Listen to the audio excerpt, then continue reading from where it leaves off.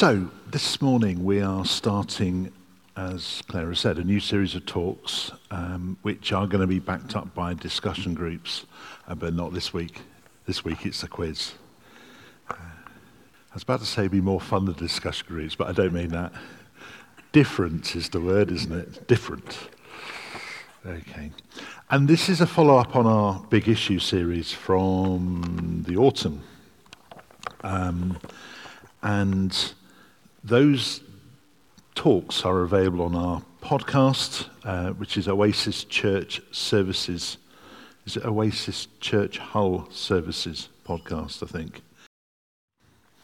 And if you are new to us and want to know something about what I'd call our distinctives, the things that make us who we are as church, I really would encourage you to listen to them. And they also give some context to what we're going to talk about now. So they're talking about what we call progressive theology. And I just need to start probably with a bit of a summary and overview of what that might mean, because it doesn't really, the rest of it doesn't really make sense if I don't go a bit into that. So the overall narrative that I would call progressive theology is to reset or look again at the character of God and the relationship that God has with us and our fellow humans. The first point I want to make, and it's a really obvious one, but it's a really important one, is that it's still holding to what I call the ancient creeds, whether it's the Nicene Creed or anything else. Still holding to Father, Son, and Holy Ghost. Still holding to a three-in-one Godhead, the Trinity. Still holding to the birth, life, death, resurrection, and ascension of Jesus, the Son of God. And the certain hope of a life to come. Although what that life to come might be a discussion we have and go to Claire's What Does Heaven Look Like talk. So still holding to those fundamental truths, but challenging and looking again at some of the wider issues which have arisen at various times over the last 2,000 years. Maybe looking at Genesis again and whether that is a literal historical truth or it's a creation story. Looking again at the idea that Adam sinned and in some way in sinning infected the entire human race, all of which are therefore separated from God and worthy of eternal torment. Looking again at the idea of a father, God the Father, demanding a punishment and sacrifice, which Jesus became. And then if we will only do something, if we'll only go through a certain process of repentance and belief and adherence in some way, that we can find our way to some form of eternal paradise, and then everyone else who doesn't is destined for somewhere else, some dark place. So looking at those issues again, but rather looking at the fundamental concept that God loves us, all of us, and that's the predominant theme that runs through the entire Bible. More than that, not just that God loves us, but it's that revelation. It's almost the last thing that's said in the scripture. God is love. And that therefore there is no us and them, no in and out, and that we have a theology of what we call inclusion, which is everyone, in every part of church, every part of our life, everyone is included, whoever they are, whatever their distinctives might be. And I read something on, do we have to call X now? I think, does the word Twitter have to disappear now? I don't know. It was really interesting. It was somebody who was talking about what I call the in and out theology, which is either that we are saved, they're not. We're going to heaven, they're not. We are true believers, they're not. And the question in Twitter said, have you ever heard anyone argue an in and out theology from someone who is not in? So there is an in and out theology, but I'm out. So it's not only that there are some in and some out, some saved, not saved, some going to heaven and some going to hell, but it's actually on all occasions, I am in and they are out. I am saved and they're not. I'm going to heaven and they're not. JWs, Jehovah's Witnesses, have this concept of 144,000. 144,000 people will reign with God in heaven. And they're one of them. I think is it from Revelation, the 144,000? I'm not sure where it comes from. But that classic othering, I'm okay, Jack, and everyone else is in real trouble. Now, I've no doubt massacred both conservative and progressive theology then in my brevity. And I do apologize to all Bible school graduates, scholars, and theologians. But what I want to do is just give you a flavor there of the things that make us distinctive, what marks us out and the Oasis group of churches from some other churches, and also to give a context for what we're talking about now. Now, our title for these talks is Being Transformed, and my title is How Our Progressive Theology Makes a Difference in Our Lives. I've got another title, but I don't think I'd have been allowed to put it on the thing. My title is So What? What's the point? Why is our theology important? See, Jesus didn't have a great time with theologians. Jesus didn't have a great time with the teachers of the law, the Pharisees in particular, the ones who knew the law and every rule and every whatever the number of laws there are in the Old Testament.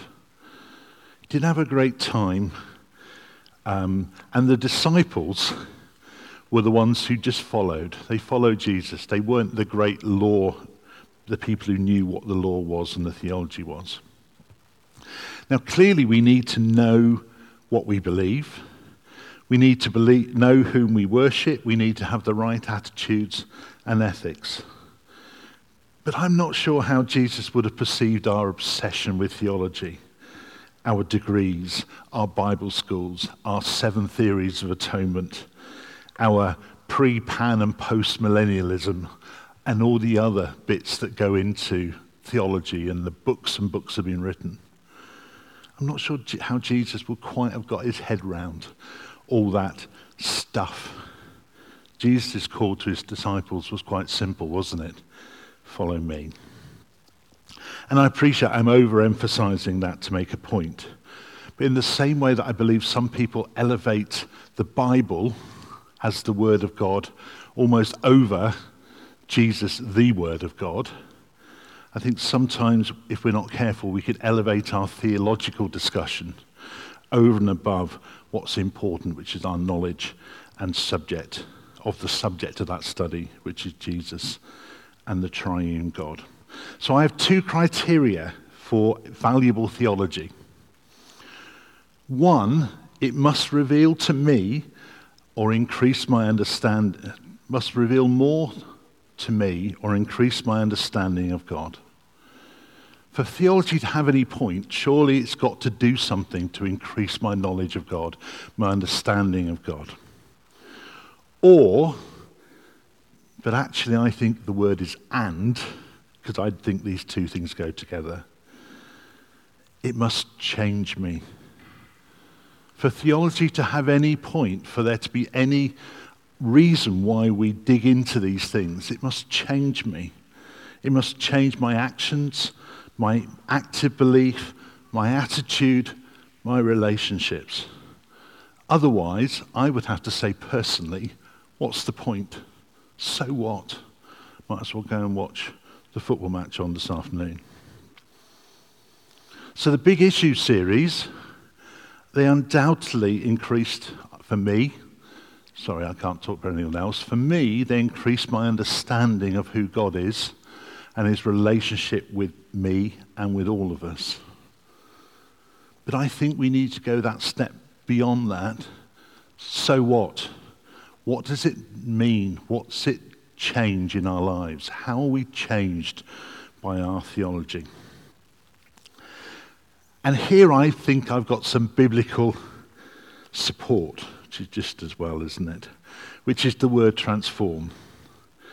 And I think transformation is, in a way, just a longer and stronger word for change, isn't it? We must be changed by what we believe.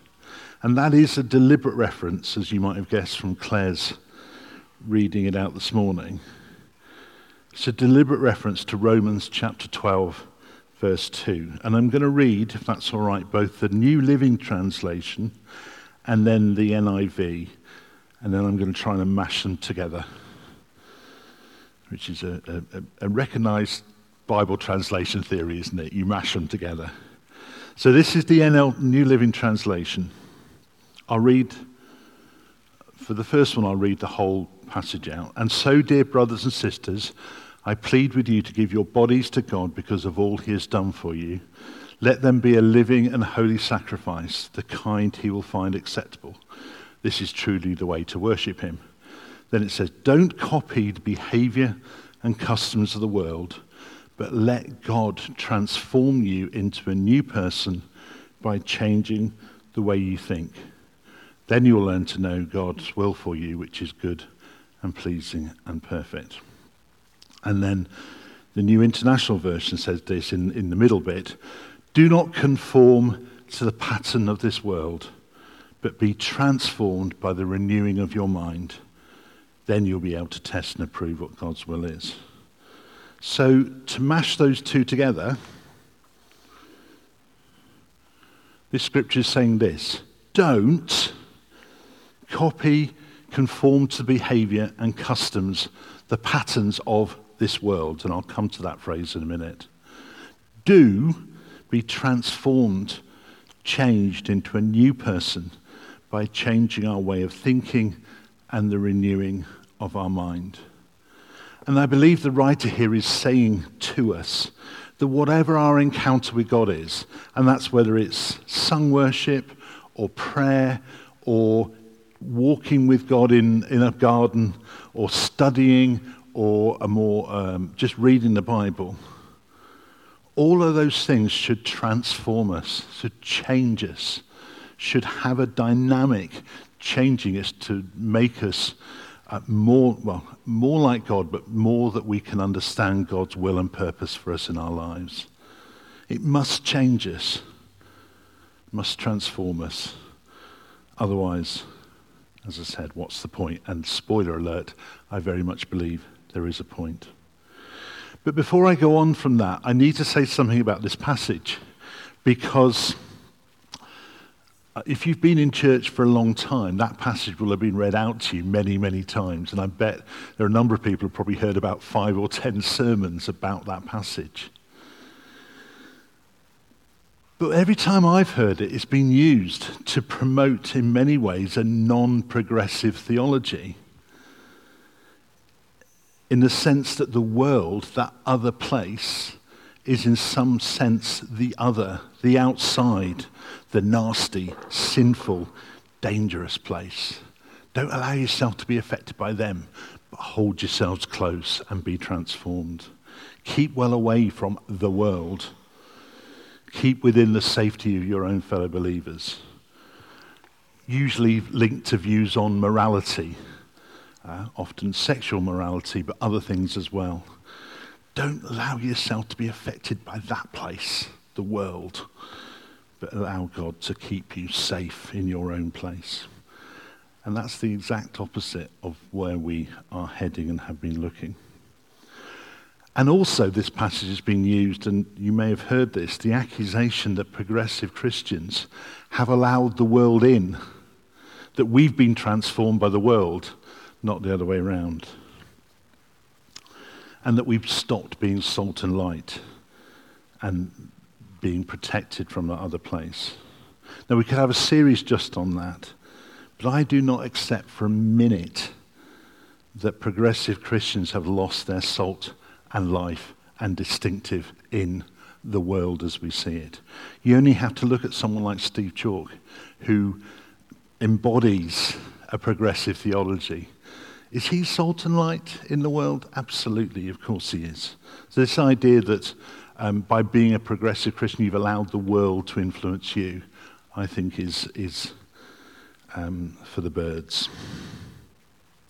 So when I consider the world in this context, however, I do see a tendency to self-interest, perhaps to being judgmental, to being tribal, to exploiting the weak. Not always, but those traits that I see in some circumstances and which the transforming of our mind should lead us away from. And those traits can be seen in church as well as out of church, and the opposite can be seen in church and out of church. So I don't see this, the world and the church, as that distinctive coming from there. And I tried to think of a modern example of a pattern or behavior of the world that we should be transformed away from.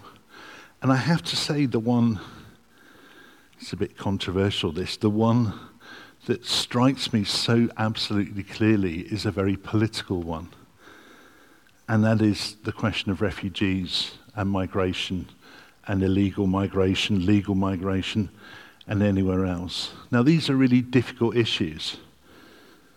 But I just query whether things like self-interest and tribalism and fear of outsiders is driving so much of that debate, which makes one political party, who I won't name, promote ever more extreme views so as to win over the voters who wouldn't normally ever vote for them, and the other political party, who normally should be on the side of the oppressed and the outsiders, afraid of saying too much in case the people that normally vote for them stop voting for them. And that's the sort of pattern of the world that I think we are referencing here, this idea of self-interest or tribalism. And if you want to say to me, do I think our progressive theology, the inclusion of all, the dismissal of any sense of us and them, should influence our view of migrants? Excuse my French, hell yes. Because that's exactly the way in which our progressive theology should be making a difference in our lives. So I want to look at how our theology changes us, and I want to do it, if that's okay, and if you will humour me, by a bit of personal testimony, because I can only really say how it's changed me. I can't speak for anyone else. What has it done for me? What has my journey through that journey from a conservative theology to a more progressive theology of no one's excluded, everyone's included, God loves us, God is not angry with us, moving away from the idea that we are the ones who are okay and everyone else is going to hell. How has that changed me, and what's it done? And when I say this, please don't get ever the idea that I'm sussed it all out and I've got it all sorted, because if you know me, you'll know that's not right. But my journey to a more progressive theology has changed me, and I'd like to share a bit of that, if that's okay. So I was a Christian. I became a Christian at university, about 200 yards away, and I came into a Christian world of certainties as to what I should believe, certainties as to how I should act, where even to question those certainties would have caused me and others to doubt my faith. In my first year of being a Christian, I did have those questions and doubts. I tried to get my head round this thing that I had embraced but didn't fully understand. But I kept it all to myself. I never mentioned it to a single person. It caused me internal turmoil, because I thought, if I'm questioning these things, does that mean I'm not really a Christian? You know, when you try so hard to believe, and if you've got a question or something that doesn't quite fit, it almost like, well, I can't be a real Christian, and I can't share that with other people, because if I share it with other people, they'll think I'm not a real Christian. And I suppressed it. I pushed it down. I pushed those niggles down. But over the years, there was always something. And I'd say it was this. It was a clash between my outward faith, what I professed and what I sang, and my inner beliefs and heart. I barely even acknowledged that it was there. Whether it was about Christian views on sexuality, heaven and hell, an angry God, or anything else. But there was a distinction between what was in my heart, what I sort of understood to be right from my heart, and what I proclaimed when I came to church. And I used to frame that niggle in words like, I've not quite got my head round that, or I'm not entirely sure about that, but God knows. And my favourite, I don't understand, but I know God is just, so it'll all be sorted out in the end. But that difference between me, the internal person, and me, the external person, was very real. And Brian McLaren, who is the person who wrote the book that Claire leads the studies from on a Community Sunday, he's written a book called Faith After Doubt. And in that, he talks about the 4 stages of faith. And it starts with simplicity, the first stage of faith being simplicity. And some people never move beyond the idea of faith in the sense of simplicity. I know what's right and wrong. I know what's good and evil. I just believe. It's really basic and simple. But then people move on to what they call complexity. Actually, I'm not so sure it's quite as simple as that. I'm not quite sure. How does that fit in with this? And for some people, it might be science, for instance, when you look at creation, or it might be other things. So people move from simplicity to complexity. Then they move to perplexity, where the complexity starts to really dig at them. Well, I don't really get this. I'm really perplexed. And I have to say quite a few people leave the church at that stage, unfortunately, because they can't get their head round some of these issues. Their faith doesn't seem to fit in with the rest of the world. They're perplexed. But if they press through, and this is what Brian McLaren really presses in on, is what he calls the final stage of faith, which is harmony, where his external beliefs and his internal heart are at one. And all I would say now is, if anyone's at that perplexity stage, I don't get this, I don't understand this, how does this fit with my beliefs? Do press on, please. Press through, because I think and absolutely believe that there is a stage of harmony which you can come from. So for me, I started to reach the stage of harmony in my beliefs, and that has been so important to me. And if I hadn't reached that harmony between what I believed in my heart and what I believe externally, I'm not sure I'd still be here. I'm not sure I'd still have a faith, if I'm being honest. And it's caused me to be more open with my faith, as it's something I feel I can defend and stand up for and believe in. Whereas before I used to keep my head down because what I believed didn't quite fit with who I was. Only this week, someone at work said to me, if I believed, that would be the church that I would like to attend. And I thought, I quite like that idea. So the key element, and this is why I feel I have changed, the key change that I feel that my theology has changed in me is the realization that I am no better in life, work, or faith than anyone else. I'm no different to anyone else. There's the sense of inclusion everyone's in. I'm not in a special group of Christians. I'm not especially loved by God. I'm not especially saved by God. I'm not especially blessed by God. But I'm the same as everyone else. And yeah, for me, that was a big change. This idea that beforehand, I was in my church and everyone else was outside there and they were all different. That has changed me. It's changed my politics, I'll be honest with you. I won't tell you how I have voted or how I will vote, but it's changed my politics. It's changed my understanding of inequalities. It's changed my understanding of privilege, of unconscious bias. Now, I have a long, long way to go. And I had said, no way have I got there. But I absolutely believe my theological journey has changed me, and especially my attitudes and the way I look at other people.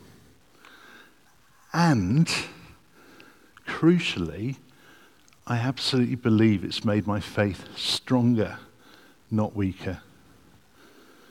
Don't believe the baby in the bathwater argument. The baby in the bathwater argument is, if you change your view on that, you don't only throw the baby out, you throw the bathwater out.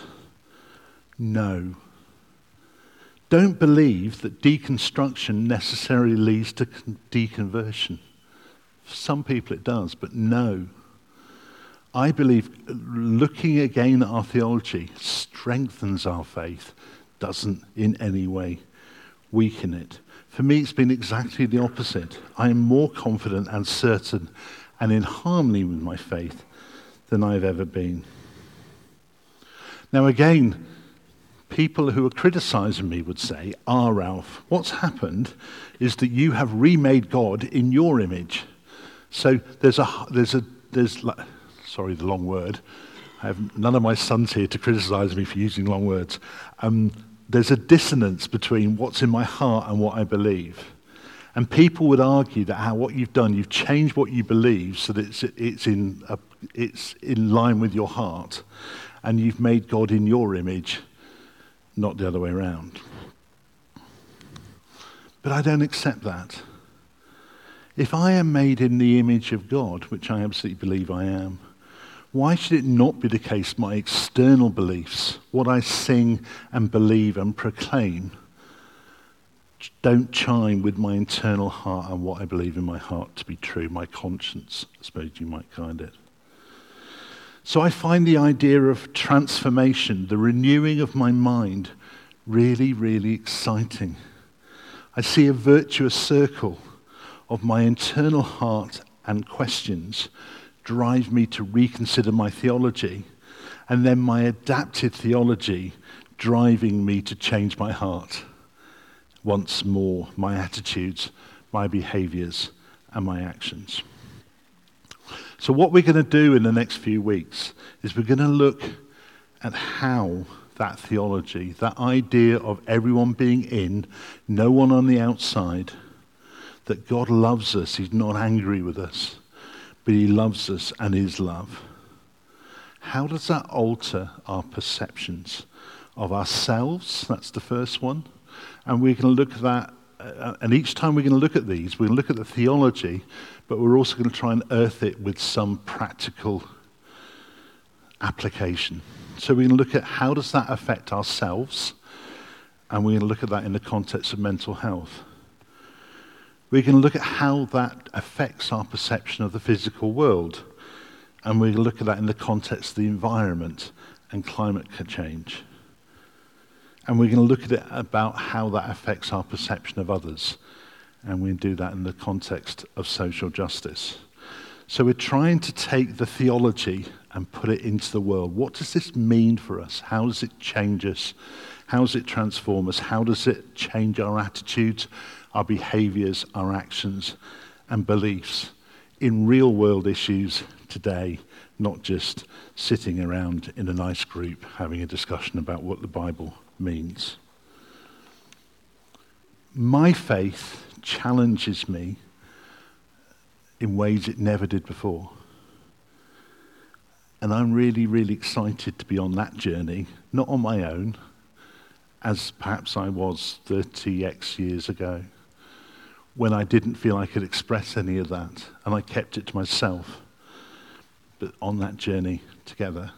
So that's my encouragement. Let's go down that route over the next few weeks. Please do come to discussion groups. They're really good.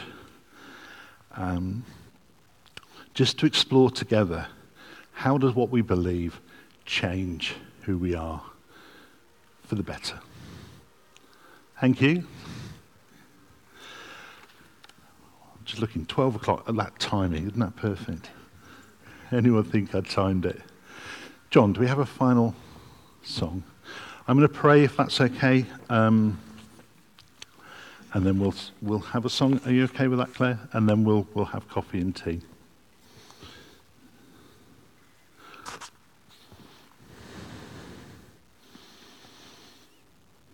Thank you, Lord, for the new or renewed revelations that come into our heart and that you have been revealing to us. That sense that not only do you love us with all your heart and you love everyone with all your heart, but even more than that, that you are love.